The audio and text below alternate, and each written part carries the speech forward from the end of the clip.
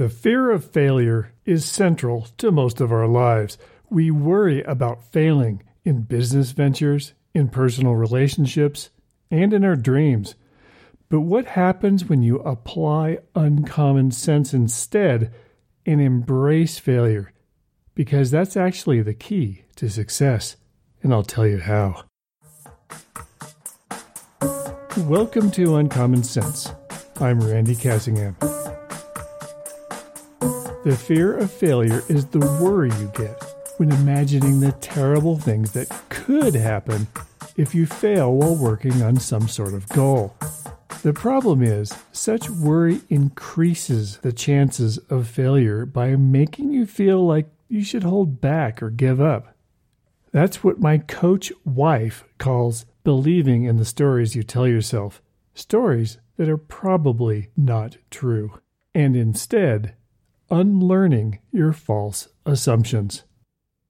Her intuition and training is backed by research. Being successful relies to a large extent on your ability to leverage fear, says Dr. Theo Tseosides, a neuropsychologist and the training director of the Brain Injury Research Center at the Icahn School of Medicine at Mount Sinai. He studies goal achievement and has found that only 10% of us succeed in achieving specific goals. That's a 90% failure rate. But he believes we can reverse those numbers, achieve a 90% success rate, because he also says the brain is designed for success, to achieve goals. So where is the disconnect? He calls the things that get in the way brain blocks, and even wrote a book with that title. I'll link to it on the show page. The blocks getting in the way of achieving goals that he identified are self-doubt, procrastination, impatience, multitasking, rigidity, perfectionism, and negativity. If you let them, all of those can interrupt the number one ingredient of success: action. So how do you avoid the brain blocks and instead leverage fear to increase your odds of success? Redefine failure as discrepancy, he says. He finds people have different definitions for failure, such as not trying to reach goals, starting but giving up, or not reaching the goal within a self-imposed deadline. What does discrepancy mean, then, as something you might want to redefine failure as? Simply, it's missing the mark, not getting 100% of the way there. In other words, embrace the failure as a sign of progress, because it means you were taking action. Discrepancies, he explains, provide you with information that you can study, explain, and learn from so you can recalibrate your future efforts.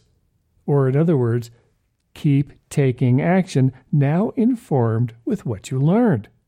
As long as you continue making an effort, he says, there is no room for failure. Ultimately, he concludes, what makes us fearless is not the fact that we do not experience fear, but that we are confident that we can deal with the consequences of our actions.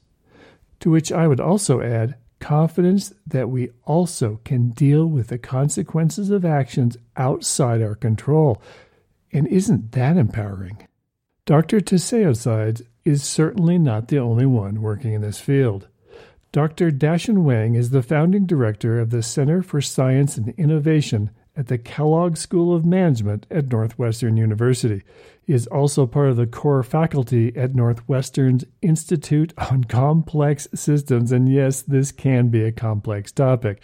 He's coming at behavioral science from an interesting angle. His bachelor's, master's, and PhD degrees are all in physics. To study failure, Dr. Wang used that background to take an unusual approach.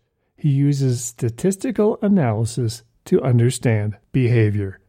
Among other things, he and his team analyzed 750,000 grant applications submitted to the National Institutes of Health to create a mathematical model to reliably predict their success or failure. Also thrown into the mix to test the model, 46 years worth of venture capital funded startups and what Dr. Wang calls their least conventional data sets, 170,000 terrorist attacks. By analyzing such a large number of projects in a wide variety of circumstances, they found what they called previously unknown statistical signatures which separate successful teams from unsuccessful teams, which makes it possible to create a mathematical model which enabled them to predict outcomes. That sounds impossible, but Wang gave an example.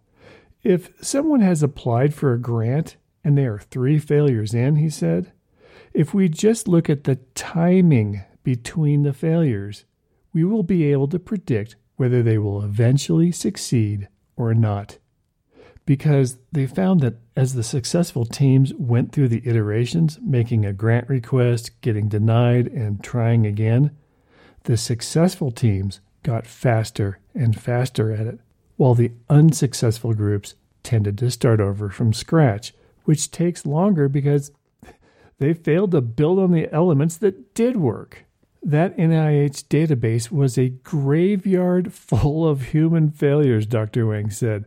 For every principal investigator, we know exactly when they failed, and we know how badly they failed because we know the scores given to each grant proposal.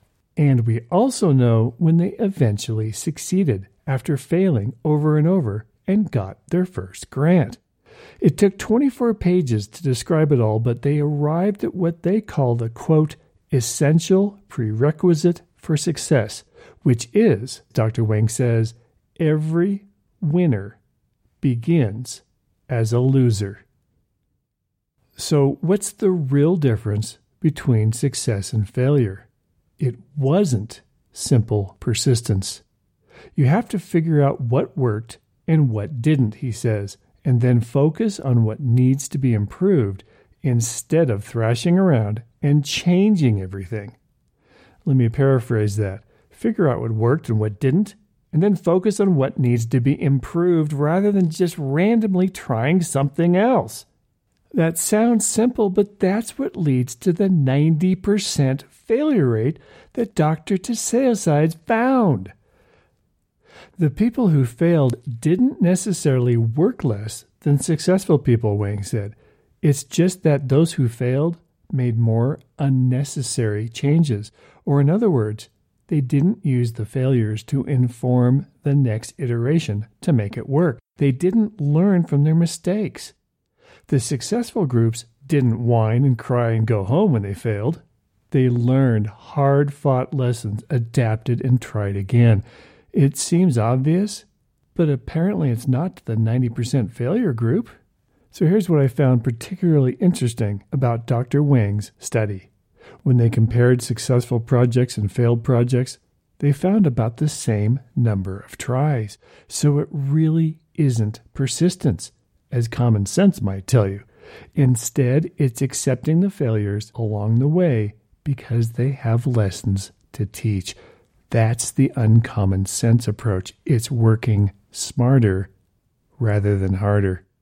Obviously, not every failure will lead to success, but it's clear that you have to risk failure to achieve success, to anticipate failures rather than fear them, because failure really is the path to success. So it's actually not just a matter of embracing failure. You want to fail quickly and get right back to adjusting things and trying again.